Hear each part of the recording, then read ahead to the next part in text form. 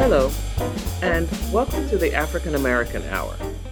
I'm Rosemarie Onwukwe, bringing you readings from the following publications: The Voice, Blavity News, The Root, Ebony, and NewsOne. The first story is titled Residents Moving In to Rosagag Duplexes. Work starting at Bernice Hutcherson Triplexes, written by P.G. Greekspor, Greekspor,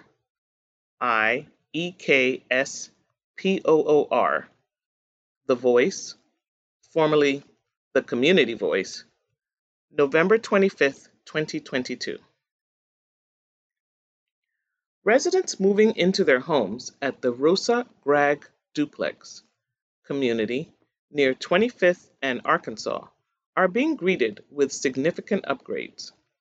Ragged carpet and scratched linoleum has been replaced by long-wearing, beautiful vinyl plank tile that closely resembles hardwood floors in appearance, but offers durability and easy cleaning. Each one-bedroom unit has an open flow from living room to kitchen with a small insert for a home office space. Refrigerator and apartment size range, like the durable finish upper and lower cabinets, are brand new. Because they are intended for senior citizens, all bathrooms have walk-in showers. All fixtures are brand new. Windows have been updated, walls repainted, electrical systems have been updated, and hot water heaters and HVAC units are new. We're pretty proud of what we've been able to do here, said Roanoke construction worker Mitchell Stewart. I've been in on doing demolition, and some of it has been really nasty, he said. To be able to bring people back to what we've been able to do is really rewarding. I think our residents are really going to enjoy their new spaces. The one-bedroom units are small, but open enough that limited mobility residents can move around easily. The small home office space in the living room is accessible, even by wheelchair, and the bedroom and bathroom doors are wide enough to accommodate walkers. A limited number of units are fully ADA compliant, allowing wheelchair users to get into every room, including bathrooms. The units are intended for 1 or 2 tenants each. They are accessible from the outside without steps, and parking spaces are provided for residents who have a car and are able to drive. The ADA units have lowered counters and workspaces in anticipation of the needs of handicapped residents. Of the 30 units at Rosagag Complex at 25th and Arkansas, 18 are complete. Some are already occupied, and the final 12 are being renovated. The community room, which houses a community gathering space and laundry facilities and an office space, is still under construction, but expected to be completed in the next 60 days. When Rosagag renovation is complete, Roanoke crews will move to the Bernice Hutcherson development at 20th and Wellington Place to start work on the triplex units there. Residents will be relocated at city expense during the renovation process. Renovation work there will be similar to Rosagag, with renovations to infrastructure made first, followed by renovations to flooring, windows, window coverings, lighting, and decor. The complex features 7 buildings, 6 triplexes, and a community building/clubhouse. There is an abundant green space and a covered picnic area behind the community building, which also has laundry facilities, bathrooms, and an office. Plans for a wheelchair ramp that will make the basement level of community buildings at both Rosagag and Bernice Hutcherson complexes accessible to residents who need to use a wheelchair. For residents wanting to rent units in public, now Section 8 housing projects, the application process has changed. The complexes are now managed by the Mennonite Housing, but the occupancy rules and requirements have not changed.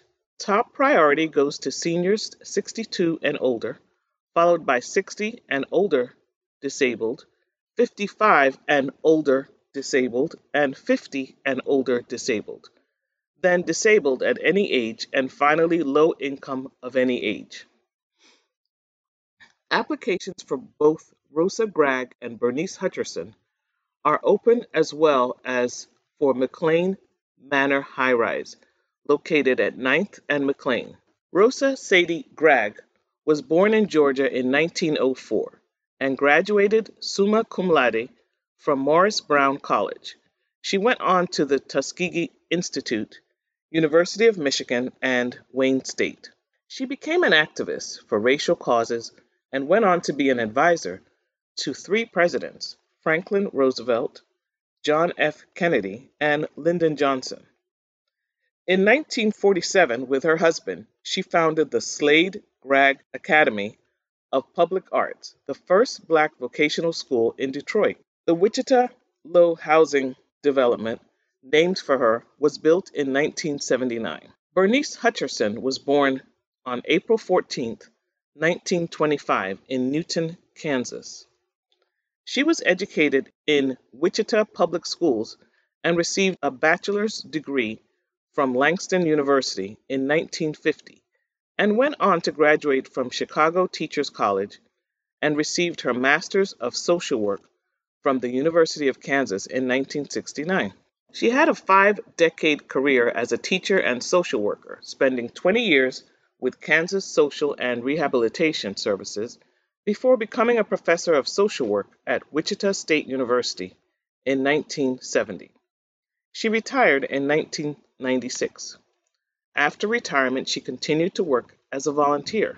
The Wichita Low Income Housing Development, named for her, was built in 1980. This article was titled "Residents Moving In to Rosa Gregg Duplexes, Work Starting at Bernice Hutcherson's Triplexes" by P.J. Grakes-Poor. The Voice, November 25th, 2022. The next article is titled "Pop Hit Maker Irene Cara Dies at 63", written by Alexandra Jane. The Root, November 26, 2022. It is with heavy heart that we report the passing of the legendary singer and actress Irene Cara. Best known for singing the title tracks to 80s pop culture classics, Fame, and Flashdance, the star reportedly died in her home this week. Cara's publicist, Judith A. Moose, Moose, confirmed the news via her Twitter account early Saturday morning. Cara began her rise to fame appearing in the 1970s children's series, The Electric Company. It is with profound sadness that on behalf of her family I announce the passing of Irene Cara, Moose wrote. The Academy Award-winning actress, singer, songwriter, and producer passed away in her Florida home.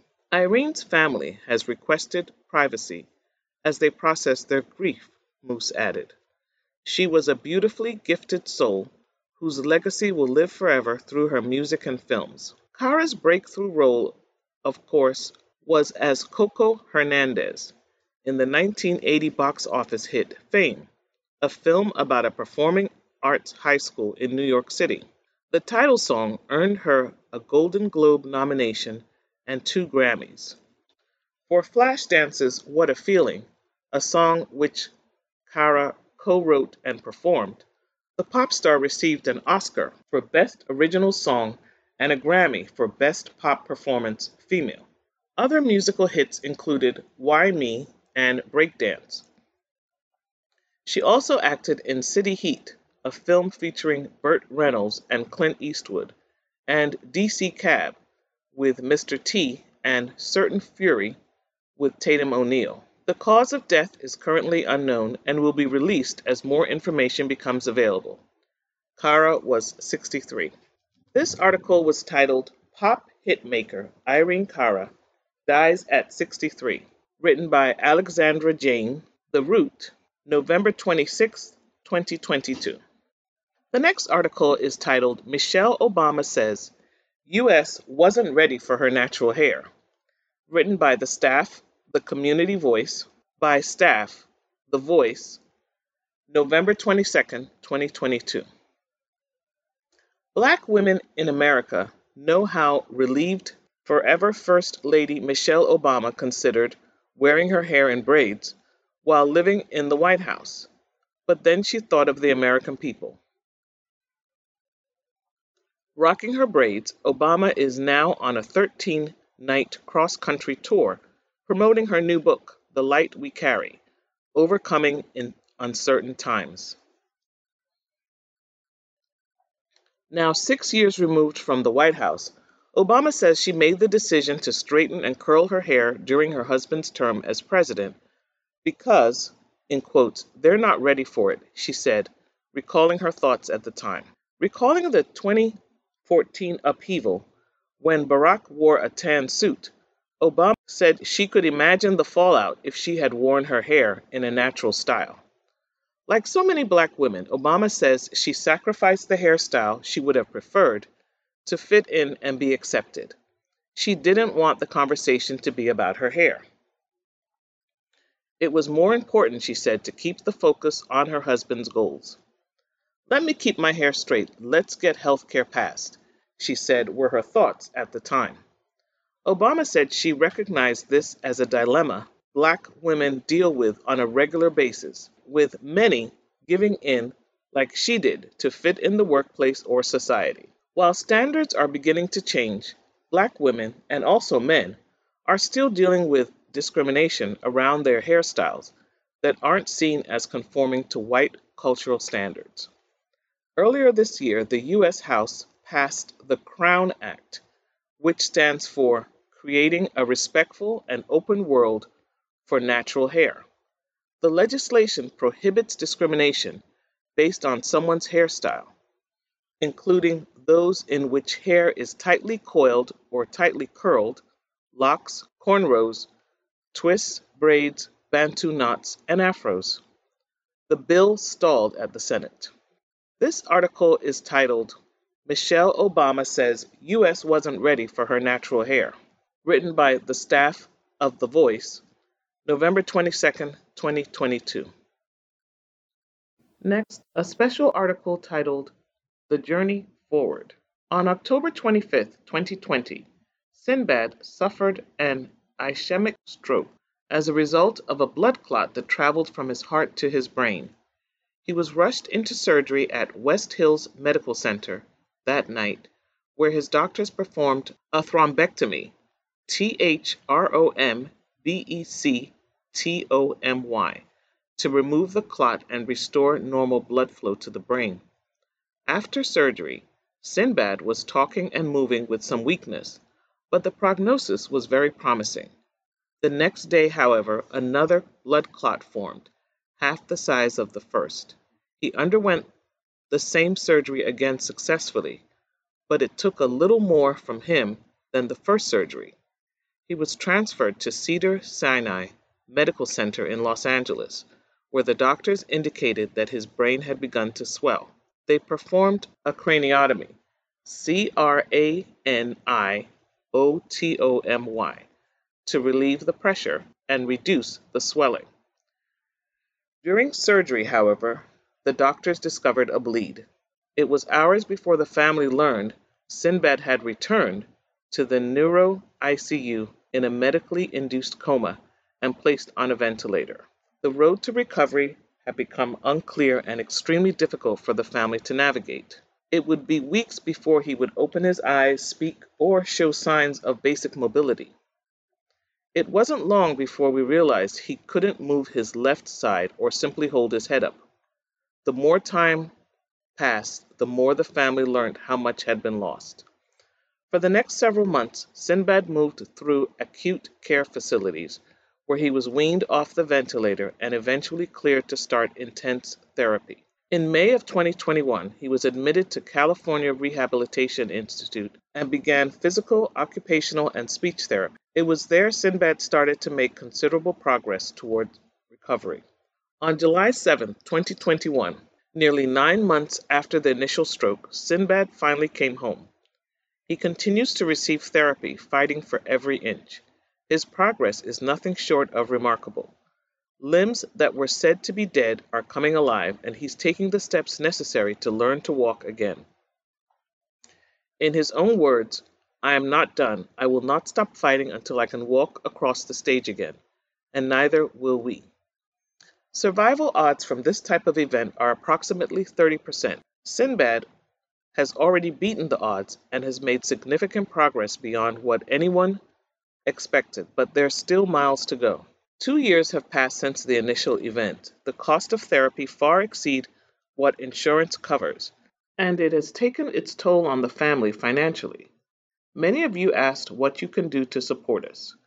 We created this site as an avenue for those who would like to lend their support and contribute in some way. All gifts will go to the Adkins Trust to help provide for Sinbad's care and help him continue to fight this battle. The family believes without exception Sinbad is here because of the multitude of prayers from all who know and love him. We are eternally grateful. Every outpouring of love and the memories of how he has touched all of you have not gone unheard, unseen, or unfelt. Thank you. You have lifted his spirits along the way and inspired the entire family. Thank God for everything he's given you, even if it's not everything you asked for. Thank God for family and hug the ones you love while you're still with them. We need each other to get through this journey. I can't wait to see you all again soon. As always, stay funky, stay prayed up. Sinbad. For donations, please Google Sinbad and log in to the family gift giving site. This article was titled The Journey Forward, the story about Sinbad. The next article is titled COVID Isn't Over, Folks. Here's How to Protect Yourself by Jessica Washington, The Root, November 7th, 2022. Many Americans have started to return to normal, or at least a new normal, since the start of the COVID-19 pandemic. But just because we're now grudgingly back to our morning commutes doesn't mean the pandemic is over. As new Omicron subvariants continue to swirl around the country alongside typically seasonal illnesses like the flu, the Centers for Disease Control and Prevention is urging Americans to take precautions ahead of this holiday season. Get vaccinated and boosted remains one of the best ways to protect yourself against COVID-19 and serious illnesses, according to the CDC. However, the uptake for the new COVID-19 booster is still really low. According to the CDC, as of November 4th, less than 9% of the U.S. population has received boosters. As of now, boosters are still free, so if you haven't already run to your local clinic or Walgreens to get one, now is the time. We all know COVID-19 precautions can be a massive divide in families, but layering precautions that work for your family, such as testing, masking, moving activities outdoors, and ensuring good ventilation, can help slow the spread of COVID-19 and other diseases. Knowing what variants are out there and what the symptoms look like can also be helpful. Omicron, characterized by its high infection rate and its many subvariants, is still the dominant strain of COVID-19 in the United States. The most common of those subvariants is BA.5, which accounts for nearly 40% of all COVID-19 cases in the United States, according to the CDC. However, newer Omicron subvariants, like BQ.1.1 and BQ.1, are also on the rise in the United States. And another variant entirely, XBB, has accounted for a massive surge in cases in Singapore, according to the New York Times. However, cases are already significantly down, and the CDC has yet to report any cases of XBB in the United States. The good news is, so far, there isn't evidence that Omicron subvariants lead to more severe illnesses than previous iterations of the disease. And according to the New York Times, symptoms are fairly consistent with previous variants. The most common symptoms include a mild running nose, a headache, and a sore throat. If you're feeling symptoms, the CDC recommends getting tested ASAP. For those of us heading home for the holidays, it's worth remembering that COVID-19 isn't behind us just yet, even if we're feeling some serious variant fatigue. This article is titled, "COVID Isn't Over, Folks. Here's How to Protect Yourself," by Jessica Washington, The Root, November 7th, 2022. The next article is titled, "How Student Loan Forgiveness Could Boost Black Home Ownership Rates," written by Bonita Gooch, Gooch, The Voice, November 23rd, 2022.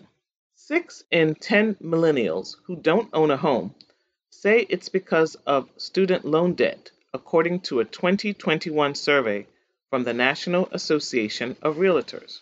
College costs skyrocketed in the last 2 decades.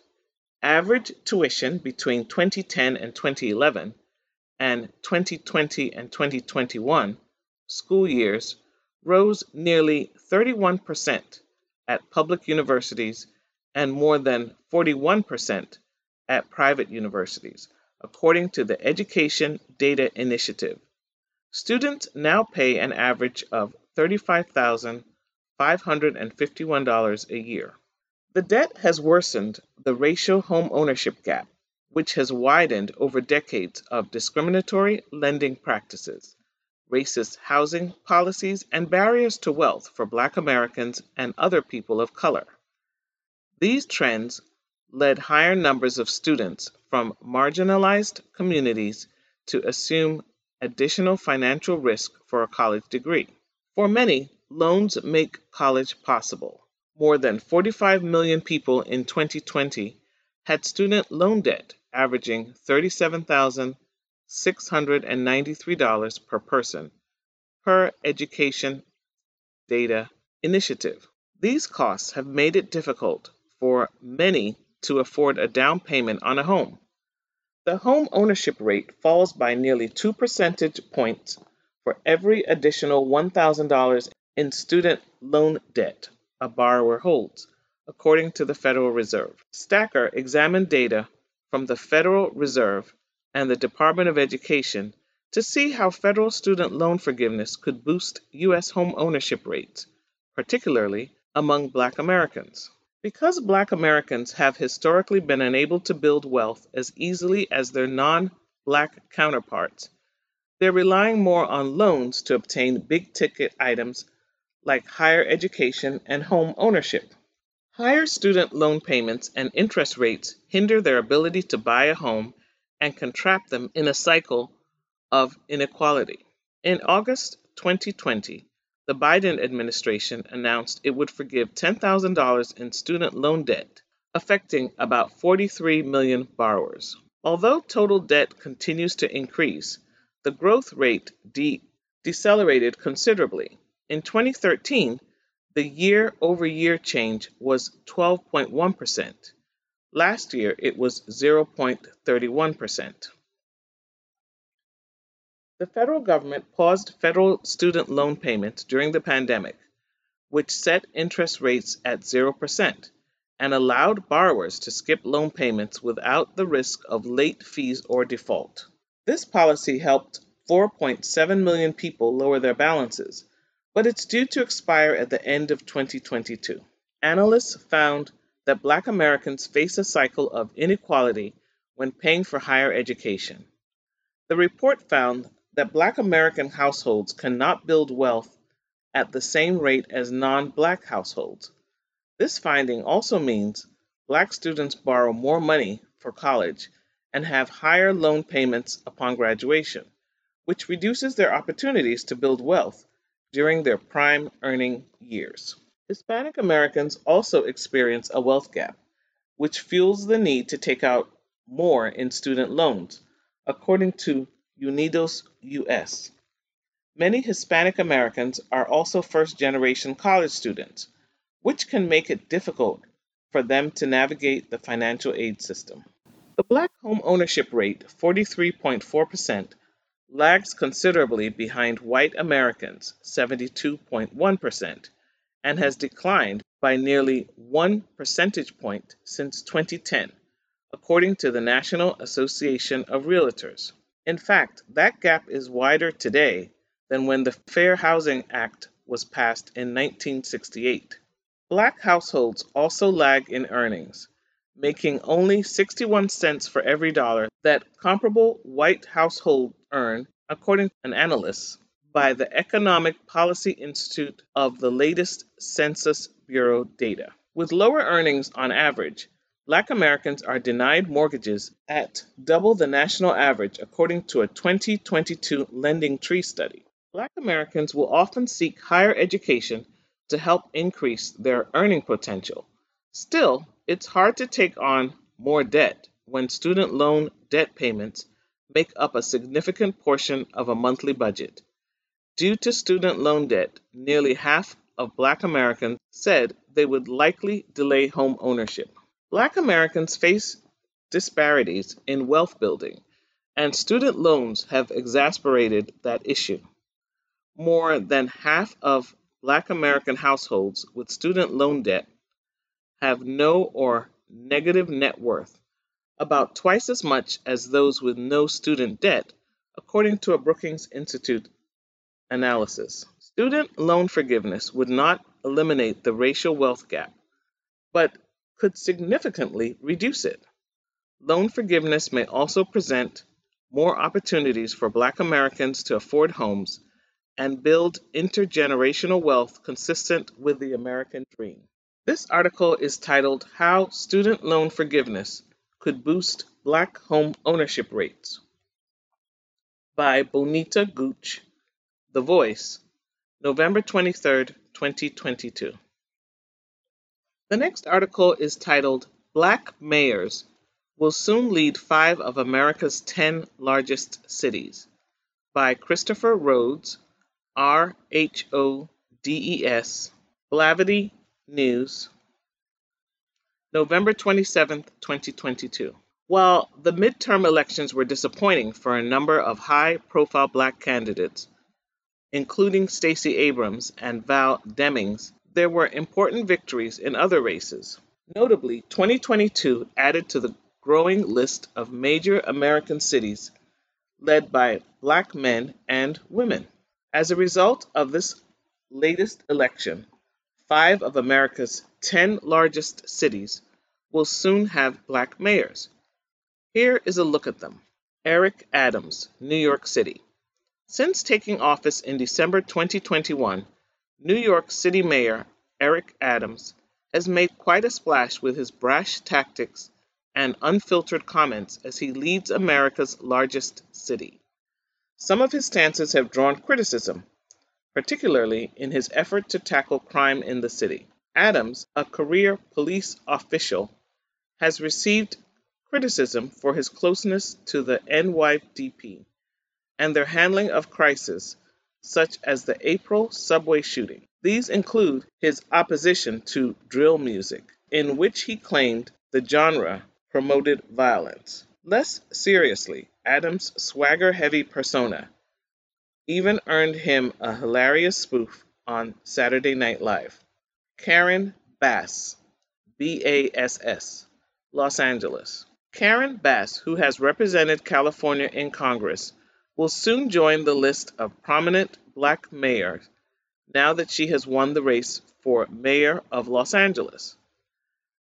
As the Los Angeles Times reports, Bass is the first woman and second Black Angelino elected to lead the city in its 241-year history. In order to do so, she defeated businessman Rick Caruso, who poured $100 million of his own fortune into his campaign. Bass, who was also chair of the Congressional Black Caucus in 2019 and 2020, and took a leading role in shaping the congressional response to the murders of George Floyd and others in 2020.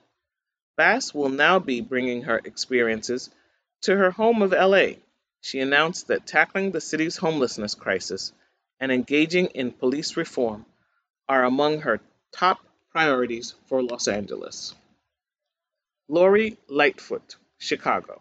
The issues that Mayor-elect Bass plans to tackle are among the same challenges that have faced Chicago Mayor Lori Lightfoot since she took office in 2019. Mayor Lightfoot has had to deal with rising violent crime rates, which reflect concentrated areas of danger and racial inequalities in the city. These problems have been exacerbated by various issues of police brutality and misconduct. All this has led Mayor Lightfoot to try out alternative strategies, like new police training and employing non-police first responders to calls concerning mental health crises. She also initiated cash payments and other benefits to assist Chicagoans facing economic crisis. With these challenges, Mayor Lightfoot faces a challenging election next year, but she remains confident that she will be selected to continue to lead the nation's third largest city. Sylvester Turner, Turner, Houston. The longest-serving mayor on this list, Sylvester Turner, has led Houston since 2016. Turner has led the city through challenges such as the devastation of Hurricane Harvey, after which the mayor received criticism for not evacuating the city, honored several local superstars, including Beyoncé, Megan Thee Stallion, and Scarface. And unbeknownst to his colleagues and supporters, Turner conducted his official duties even while battling bone cancer earlier this year. With term limits preventing him from running again, Turner is preparing to pass the city's leadership on to new hands. In the meantime, he continues to rep Houston, as he did at the city's Thanksgiving Day Parade alongside 50 Cent and Bun B. Eric Johnson, Dallas. Also in the great state of Texas, Eric Johnson has been mayor of Dallas since 2019. The mayor recently declared that Dallas is back during his annual State of the City address.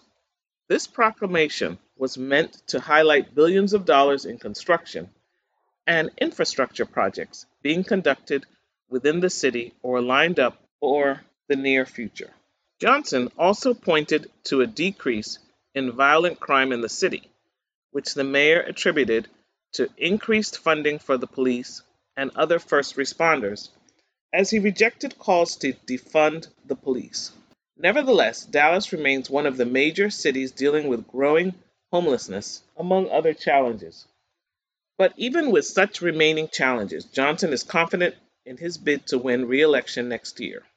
This cohort represents a sampling of the Black leaders who have shaped many of America's leading cities over the past several years. While some may be nearing the end of their service, others are just beginning to create their impact. This article is titled, Black Mayors Will Soon Lead 5 of America's 10 Largest Cities, by Christopher Rhodes, Blavity News, November 27, 2022. The next article is the cover of Ebony's November/December 2022 episode titled Forever After.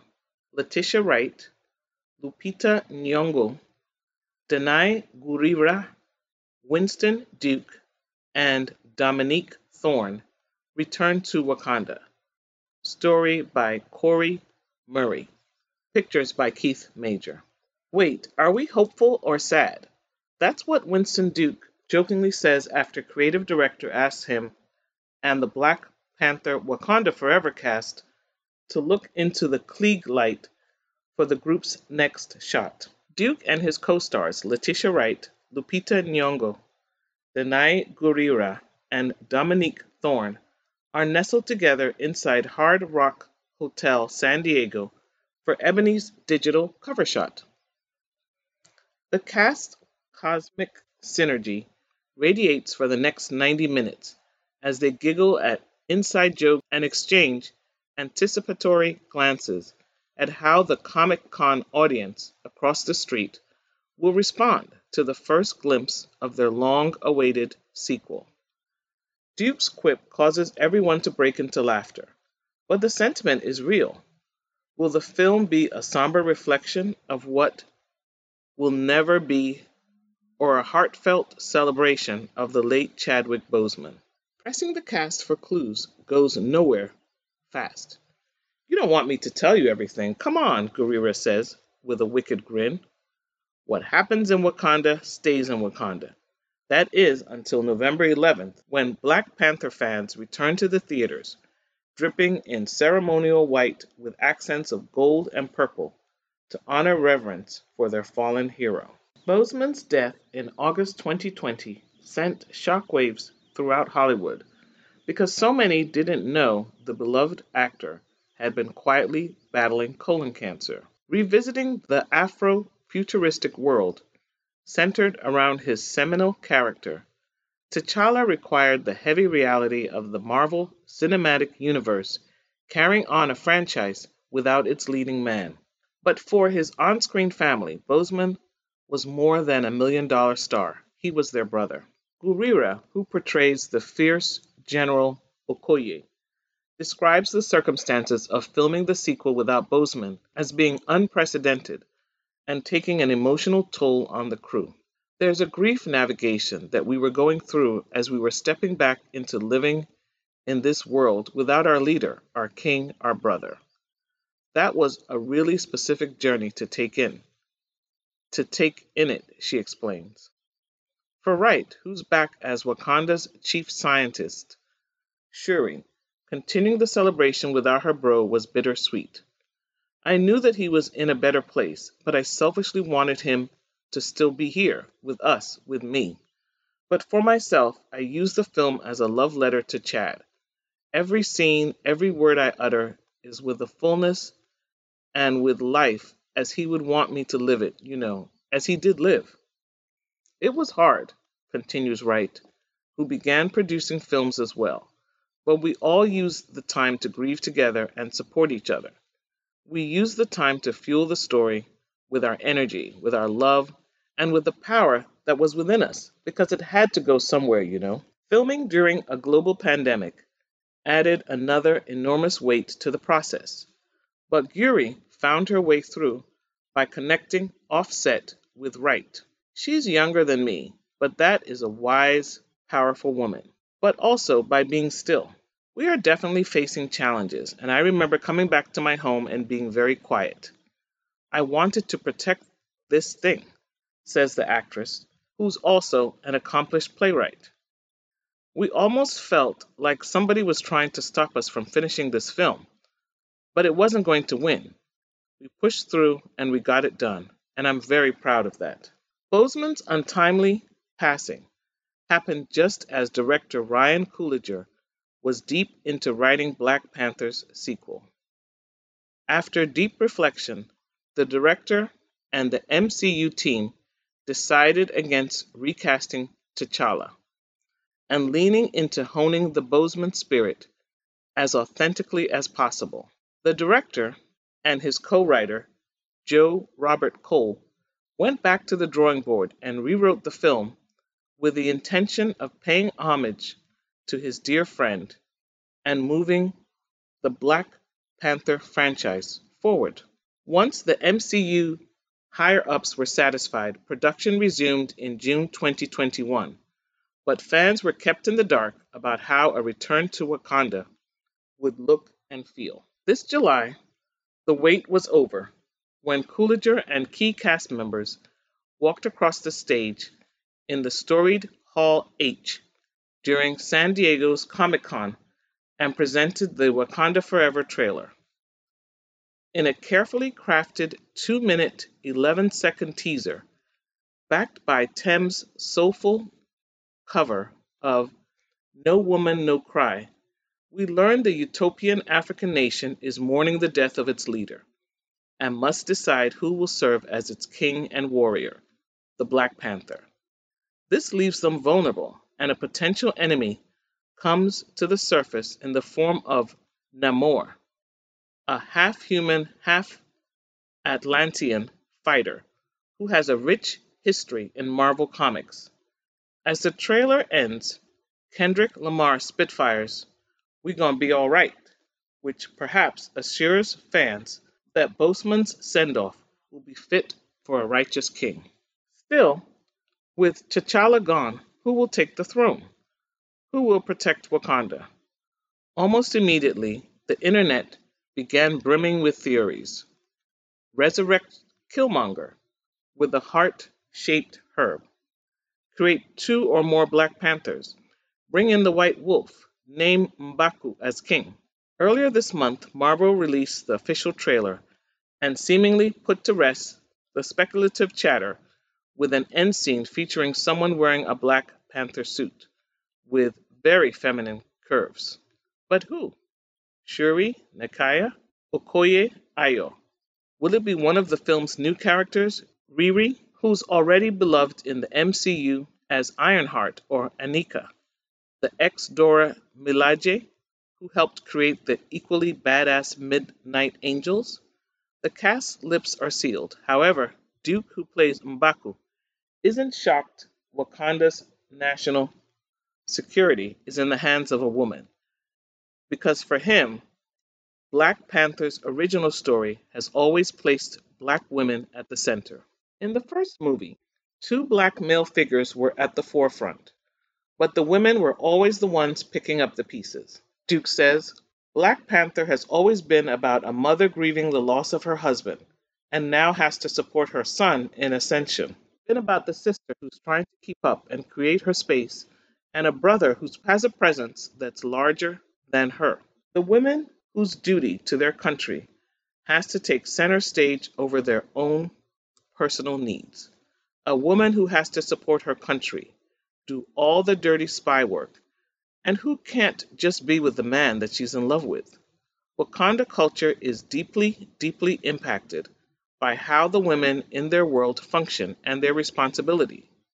They're always ready to take up the crown or the spear. Gurira agrees that shifting the film's focus expands the canon of strong Black women leads on screen. It's definitely a different story from the first one, as it must be.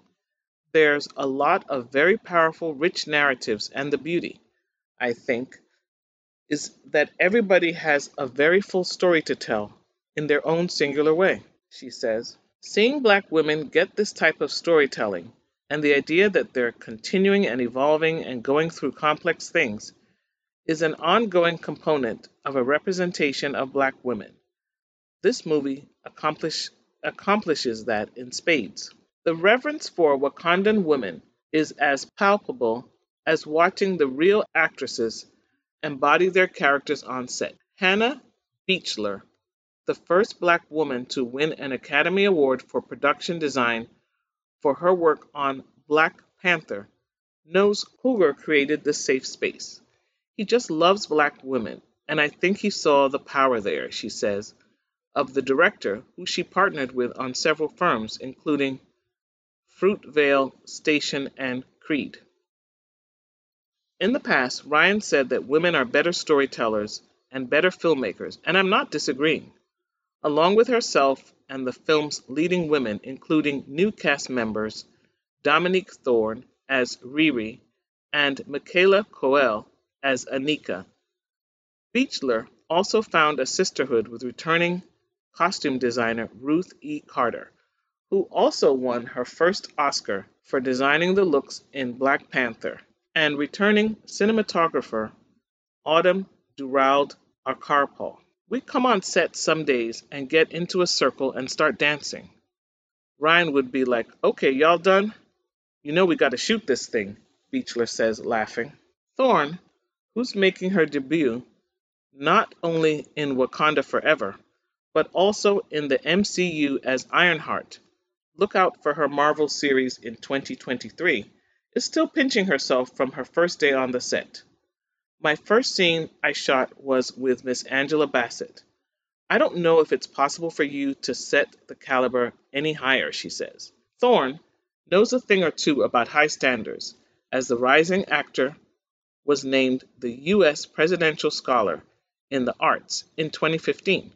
She found working on the sequel just as impactful because she said, The original already established a safe haven for Black brilliance and Black excellence, and an elevated telling of Black royalty. From that first encounter with Bassett, who befittingly returns as Queen Ramonda, Thorne says for her it was a real commitment to telling the story in the best way and executing things as they exist in Wakanda. Barely any additional story details unveiled by the MCU, there's already a fever pitch of excitement at the addition of two Mexican actors, Tenoch Huerta and Mabel Cadena, who plays villainous first cousins, Namor and Namora, respectively.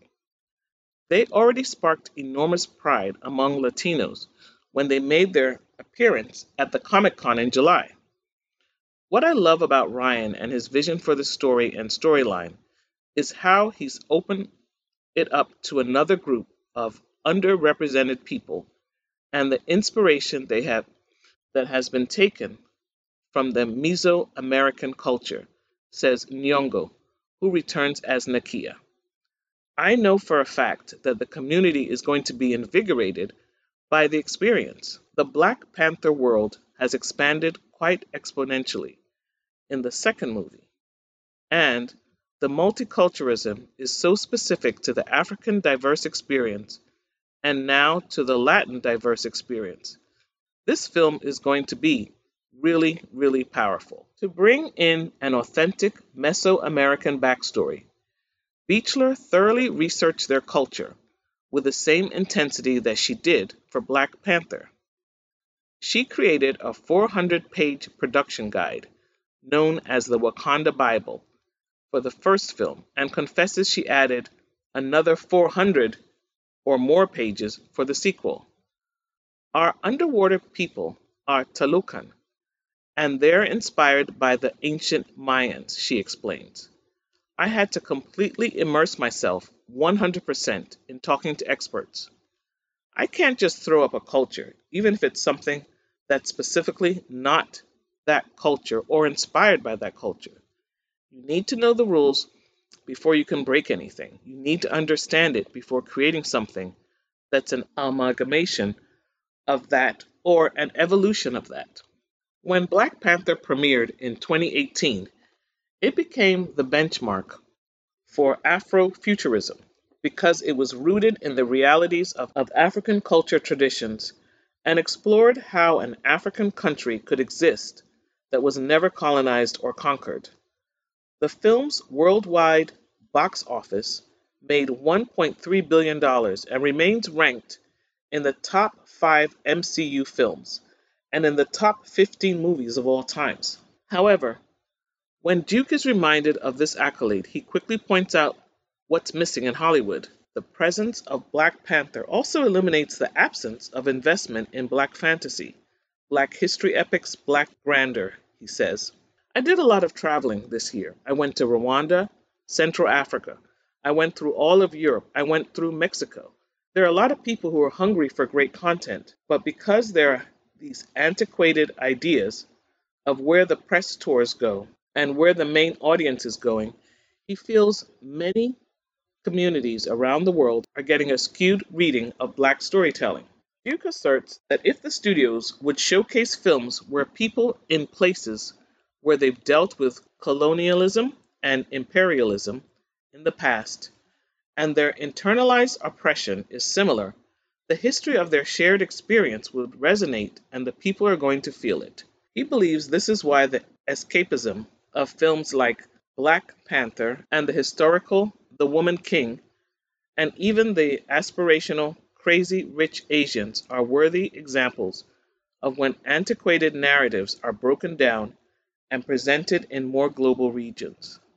The Yale University trained actor hopes the release of Wakanda Forever and its anticipated financial and cultural impact will be a continued catalyst for the change that we need to see in all the industries that we're in.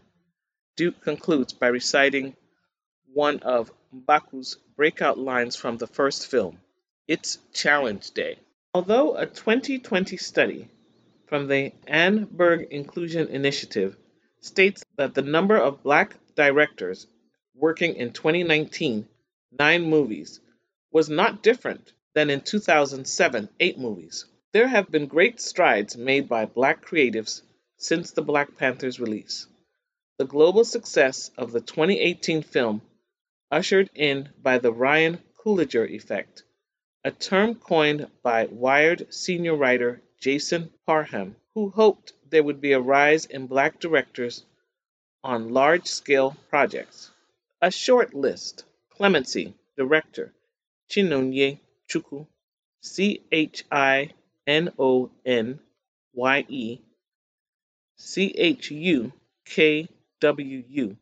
became the first Black woman to win the Grand Jury Prize for U.S. Dramatic Entry at the 2019 Sundance Film Festival. The following year, director Radha Blank, Radha, was honored with her Sundance's prestigious Vanguard Award for helming the 40-year-old version. In 2021, Candyman director Nia DaCosta, DaCosta, became the first Black woman to have a film debut at #1 ever. Over the last 5 years, the Academy Awards gave Oscar to Spike Lee, Peter Ramsey, Mahershala Ali, Mahershala, and Regina King 2019, Matthew A. Cherry and Karen Rupert Tolliver 2020, Daniel Kaluuya, Kaluuya, Her, Tiara Thomas DeMille, Trayvon Free, and John Baptiste, Batiste 2021, and Ariana DeBose Amir, Ahmir, Questlove Thompson, and Will Smith 2022. In 2016's Captain America Civil War, T'Challa prophetically says, "In my culture, death is not the end," which aligns with many African religions that celebrate one's passing. Coogler and his cast and crew uplifted this tradition from the page to the soundstage. We invoked Chadwick's spirit on a daily basis. All of us found a way to pay tribute to him in different ways, Nyong'o says. The line producer proposed not having a #1 person on the call sheet, and so there was no #1. And we started with the #2 onwards. And when Ryan told me that, I just wept, because everybody just wanted to carry him with us. When asked how proud Boseman would be of what they've done, the Oscar winner doesn't hesitate. We visited his resting place before we started filming, and we had that moment as a cast. We went with the new cast who hadn't met him as well. It was our way of continuing this journey. It really doesn't feel like we have anything to prove to his spirit. I feel very, very centered about how we brought him along with us. Ryan had an artist make this necklace that has Chadwick's image on it, and he wore it every day. So he's been with us. He knows what we did. He inspires what we did, Nyong'o shares. We honored him unabashedly and unapologetically. Long live the king. This article was titled Forever After. Letitia Wright, Lupita Nyong'o, Danai Gurira, Winston Duke, and Dominique Thorne return to Wakanda. The next article is an opinion piece from NewsOne titled Extending Postpartum Medicaid Coverage is More Important to Addressing the Black Maternal Health Crisis, written by Angela Grayson, Grayson, NewsOne, October 1st, 2022. After one of my pregnancies, I found myself listlessly counting down the days that passed after giving birth to my daughter. At the time, I could not explain what fueled my low feelings and emotions. Later on, after I had gained access to high-quality care, I was able to recognize my countdowns as coping mechanisms while I experienced undiagnosed postpartum depression. At the time, I did not know because due to barriers like not having Medicaid for more than 60 days after my delivery, I could not access a provider who could help me navigate my postpartum mental health. My experiences mirrors that of thousands of Black women who remain unable to access high-quality postpartum care due to barriers such as Medicaid expansion limits after their pregnancies. As Director of Advocacy and Outreach at the Lighthouse Black Girl Projects, I work with colleagues and activists to improve health care equity for Black women in Mississippi. The Black maternal health crisis continues to proliferate across the nation. Black women experience pregnancy complications and higher maternal mortality rates than white women. Black women are 5 times more likely to report having unmet postpartum needs and twice as likely to report having postpartum depression compared to white mothers. Having higher education and income does not protect Black women from tragic pregnancy and postpartum outcomes. It remains a race and gender issue. Mississippi has particularly poor Black maternal health outcomes. The state overall maternal mortality rate is double the U.S. average, and within that context, Black women have triple the maternal mortality rate of white women in the state. Expanding Medicaid across through SB 2033 would save lives. Legislators and community members alike must appreciate that access to high-quality health care during postpartum remains one of the most critical tools for improving Black maternal mortality rates in Mississippi. Yet the state continues to limit Medicaid coverage for new moms. SB 2033 was initially introduced in 2021 and passed the Senate in 2022. Initially, SB 2033 was stalled in the House's Medicaid Committee. When that happened, activists at the Lighthouse set up digital days of action, town hall meetings, and more to push people to contact Medicaid Committee Chair Joey Hood and urge him to move the bill to the Senate floor. Our efforts paid off, but the House delayed the bill until the calendar deadline, which effectively killed it on May 9, 2022. On September 27th, the Senate Committee on Women, Family, and Child hosted a Senate hearing on maternal health. Our members, along with members of other Black women-led organizations, attended and demonstrated the importance of this legislation. We provided testimony, shared data, and highlighted the experiences of real mothers in Mississippi. We are living and breathing representation of why expanding Medicaid matters for Black moms. We are the data. We understand that oftentimes the most vulnerable people have the biggest difficulties with knowing or using the resources allotted to them. This article is titled, "Extending Postpartum Medicaid Coverage is Important to Addressing the Black Maternal Health Crisis," an opinion piece written by Angela Grayson, October 1st, 2022. That's all the time we have for the African American Hour. My name is Rosemarie Onwukwe. Thanks for joining me.